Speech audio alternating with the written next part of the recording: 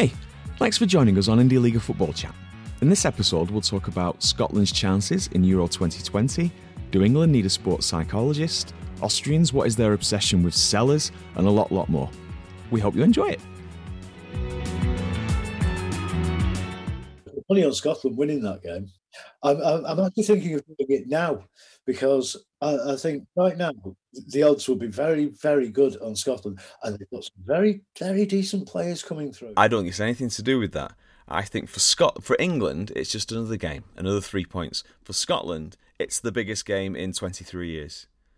And they will run through a brick wall and then some to win that game. But you've still got to have some decent players. Andy Robertson's an absolute, I would say, world's best left back. Right, and they've got this guy. They've got players like Gilmore coming through from Chelsea. Yeah. And they've got McGinn, the Aston Villa midfielder. Yeah, exactly. And when you look, suddenly, I don't think what's his name, what's his name from. He's a bit of a donkey. He's supposed to be their saviour. But otherwise, that is becoming, in the last couple of years, they've got some real good quality players coming through, and they've got a decent manager as well. So he's a very good manager, Steve Clarke. I think he's always done a really. He got fired from, I think it might be West Brom, but when you ever see him speak or read any of his interviews, he comes across as a very sharp guy. He comes across he knows what he's doing. And he did was it Kilmarnock? Was it? Yeah, he this absolute crap team and got him up to, was it third or something like that in the league? Yeah, European. They qualified for Europe though, didn't he? I'm pretty sure Kilmarnock got into Europe. They did crap and they got knocked out by some garbage team, but they did qualify. I mean, you got to say, if you're getting Kilmarnock to European football, then you know what you're fucking doing. I'm just looking for the international. There's bound to be prices. Who have they got up front though? Because they were relying on McBurney for a while, which wasn't great. Well, then they persuaded. Who's he play for? Che Adams for Southampton. Che Adams, Southampton. Yeah. Which is a marked improvement on McBurney, who is fucking hopeless. He's one of these championship strikers that'll score 5 goals a season, but he runs a lot. That's not going to cut it at international football. It might do at lower levels, but not in major tournaments. So they lack a cutting edge up front, but the midfield and defence looks pretty solid to me. And if they can stay solid, then it puts the wind up England, doesn't it? If you got a situation where it's 0-0 going into the second half, and we all know the pressure on England. Well, England are a mentally weak side, and Scotland must know that if we can keep them at bay until 60 minutes. England are weak. They've got but if you do look at England's team, they've got a phenomenal team. I mean, it's unbelievable. I can't recall a better England team than this. The defence is ropey. Jordan Pickford, no, not for me. But the way Foden's been playing recently as well. Bloody hell. We're talking absolute elite footballers. Harry Kane up front, I think he's the best out-and-out centre-forward in the world. I don't think anyone touches him regarding that. Yeah, he's had a poor season, but he's still scored a lot. Yeah. All right, here we go. So I've got some odds in front of me. So what price do you think you're going to get on Scotland against England? English odds or European odds? In European money, decimal. European money. 5? No. Go on, Stephen, do you want to have a bash? Scotland.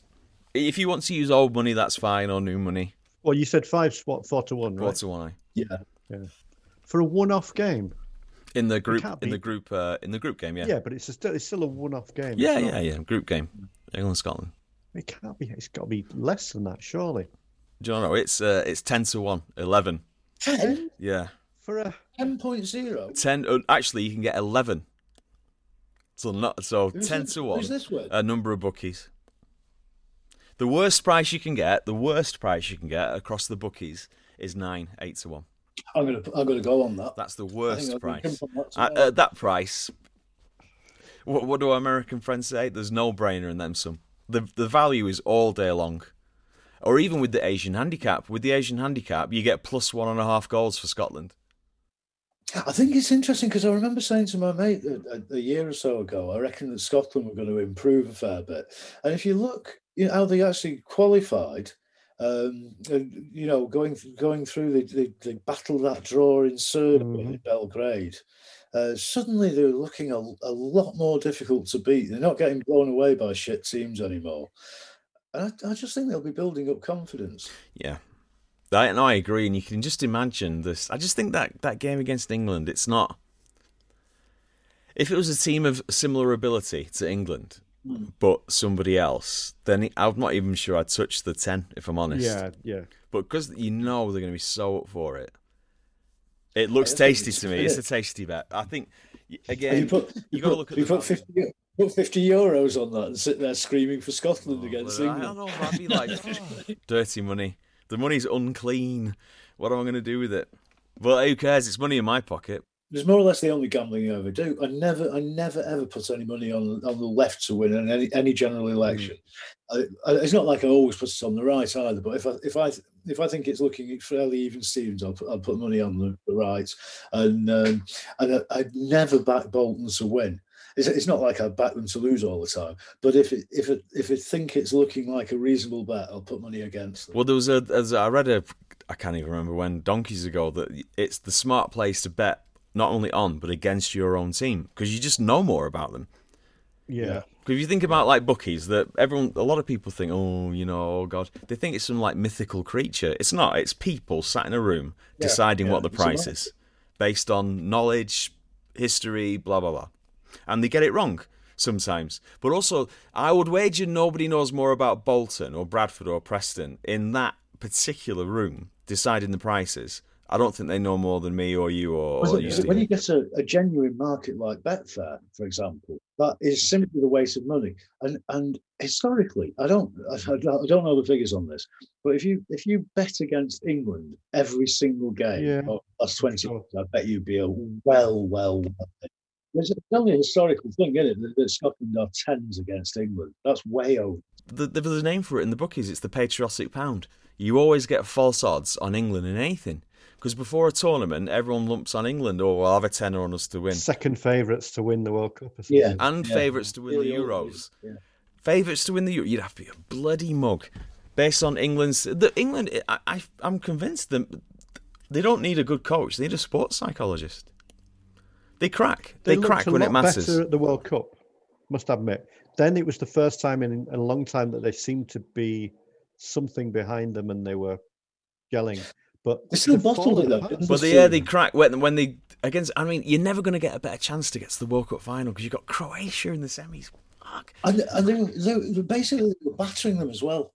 You know, when they went 1-0 up, they were all over them. And it's just that classic thing. I mean, everybody talks about this with Sven-Göran Eriksson, that horrible thing. Oh, I used to hate it when they went 1-0 up with him in charge, because you just knew they were going to sit back and defend the whole time.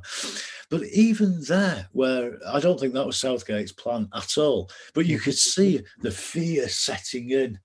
It's getting close. Yeah. Well, the worst one was England-Iceland. I don't know if you watched that game. Was it 6 years ago, England-Iceland? When Iceland won 2-1. You could just see not one England player could even control a football. No. They were just, they really looked like pub players. They couldn't control the ball. They were making terrible decisions. They were just terrified. They got frozen. They were absolutely frozen. But it generated one of the funniest moments in football that I've ever seen. Steve McLaren watching the... Oh, yeah. Watching it happen on Sky News and commentating. Yeah. Have you seen that as well, Dale? Yeah. When he said they're all over them. Oh, no. Yeah, with perfect response. Apart from this guy. The only guy they've got. But if we had a half decent goalkeeper, we wouldn't have lost that game. Because Joe, what is it with England goalkeepers? Because Joe Hart, that second one, he threw it in the back of his net. It was appalling. But do you know, though, again, to be absolutely fair, as you said yourself, England freeze collectively in those situations. It doesn't surprise me at all, even though you've got genuinely very good players. But if you're an England goalkeeper, I don't know how anybody copes with that pressure, because you just know the media is going to be putting you, photo-opping you into turnips, making you look like the biggest clown that's ever been. And things seem to happen to them as well, don't they? Was it Rob Green against Croatia in that qualifier? No, it was Robinson. Was Where- it? No, it where wasn't. it Scott bobbled. Carson. Was it Scott? Because Rob Green let one in the World Cup against the USA, and it was a horror show. It was horrible. It was just, oh, horrible. God. And that was actually one of those where even as the ball was rolling gently towards him, you kind of You knew, It was here we go. no, that's a bad pace. Daisy cuts it rolling towards But him very who was slowly. in the qualifier with a tournament? I don't think we qualified for. Where it was a back pass and it just bobbled on that. That was divot. Paul Robinson away at Croatia. Yeah. And there was I think another you one, can't though, even with blame Scott him. Carson, I think. No, but that was a bit hard. I don't think it was his fault. It was wasn't his a fault. final second. The ball really did bounce up. I thought it was... Yeah. Well, Like there was one, I think, Peter Scott Enkelman, Carson. was it? as well? Pardon? Did that in Peter Enkelman, I think, did that in the Premier League once. Where it went off. I wouldn't blame a goalie He for had that. some I wouldn't, catastrophe, honestly. didn't he? Peter Enkelman had that one against Birmingham, I think, when he was a Villa keeper, and Villa had the throw in. Oh, is that the They throw? threw it Peter back Enkelman? to him, and he if he just left it completely, it'd have been a corner. But he panicked and then just got a touch on it, which was enough for it to be a goal, an own goal. And Birmingham fans loved him ever after Oh, that. of course you would, wouldn't you? When the opposition goalkeeper really balls it up. Oh, in a local derby, Birmingham versus Oh, it's the Birmingham. dream. That Iceland game reminds me of. I was using that as I'd watched Ireland France either the night before. Was or a that the couple of handball nights one? The before. famous handball one? No, it was in the championship. Okay. So it was the same round as the England Iceland one. So what was that? Quarters maybe? I think it was second round. The England-Iceland one was second round. Yeah, second round then. And Ireland got a penalty in the first, 10 minutes and went on to lose. And I'd watched it with Thomas, my son, right? Watched it with him. And then we watched the England-Iceland game and we got a penalty first 10 minutes or so. And I said to him, the difference with when Ireland played France, Ireland scored too early against France. And then France had all this time to come back, and Ireland were just going to be defending and try and defend it. And I said, this is not going to happen here. England scored early, like Steve McLaren, no problem, perfect start. 3 or 4. Oh. Yeah. But yeah, fortunately, you weren't saying it in front of a 20 million live audience. No, I think that was the last football But to match be honest, we I watched. I was happy at the end because I thought England was so just crap. I was like, good. If you're going to lose like that to anybody, why not Iceland? If it had been against like Germany or something, it'd have been grim. But against Iceland, you just think this team are a joke. I'm glad we're losing. Hey, so speaking of commentators' curses, I can't remember who this was against either, but you probably will. When England were in a penalty shootout, presumably against Germany, and Kevin Keegan was Brian Moore. And Brian Moore says to him, That's is he going to 96 score? semi-final. And Keegan's going, what's he supposed to say? No, he's going to balloon it high over the stand. 98, isn't it? He's going, It's David Patty. yes, always miss. Never, but Quickly, I'd say Kevin. England, free money time. It goes to penalties, get some live odds, bet against England. The crap. Well, I must admit, when we actually did beat Colombia, Yeah. I was absolutely gobsmacked. I was Yeah. all day To long. me, that was game over. I was convinced no chance. England's record is appalling.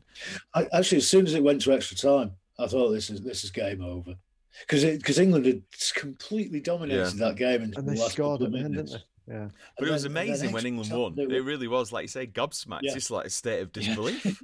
Did I just? Yeah. Do you know which big nation, big international football nation, has the only one that has a worse record in penalty shootouts than England? Dutch. No, No? Belgium? Spain. They never fucking We win. beat them in 96, didn't we? And England beat. I think that's actually the penalty shootout that gives England a better record internationally. England beat them. Well, in they've probably 1996. only been in one because they just won all of them without There bothering. are quite a few, but there was one where they only scored one penalty. The real bottle merchants when it comes to penalties. Well, they were Strange. for And the years in Netherlands are every rubbish as well. championship. They always had great teams and then could never do it. I was convinced, even when they won whatever, when they went on that little run of winning World Cup and European Championship, I was still convinced they're going to bottle it. There's no way. Well, they didn't, did they? Because they were serial bottlers for as long as I can remember, and then suddenly it was the rise of Barcelona, tiki taka, all that kind of thing. Then suddenly they weren't bottling anymore; they were winning. But I always hated that style of football. That tiki taka. I always found it very dull. Yeah, I thought it was quite negative. keep the ball from the other team. I thought it was joyless football. I really didn't like it. Yeah, I do know what you mean. But the way that they could then hit on a lightning break with that well, you're knocking it around the backwards and forwards, dead boring. But when suddenly you could knock 3 or 4 instant passes and split through the midfield, that's something England have been terrible at all my life, where you see, they turn back, knock it back into the centre half, try to knock it around, get a little bit of pressure, bottle it, lose it. Exactly. And don't have that belief in their fellow midfield players that I can play the ball to him even though there's a player 10 yards away from him. Well, how many times do you see, say, in an England game, and you see a player either pass it back to a defender, central defender, or goalkeeper? In my head, it's a 50-50 where they're going to balls it up or not.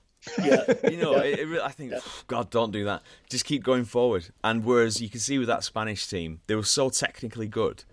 Every single player on the pitch could easily get himself out of trouble. Yeah. I mean, it was the logic is the other team's knackered by chasing you around all day, and you wait until they've created space or they're just exhausted, and then you hammer them.